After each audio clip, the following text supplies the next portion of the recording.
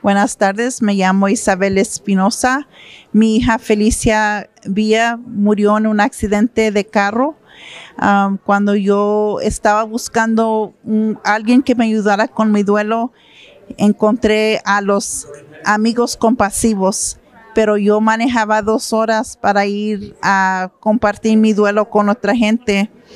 Y yo comencé The Compassionate Friends, los amigos compasivos en Lubbock hace 11 años y soy la chapter leader y me gusta ayudar a otros padres pasando por duelo y tal vez que no tengan ese apoyo de alguien.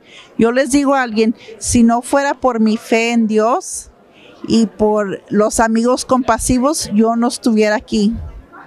Gracias.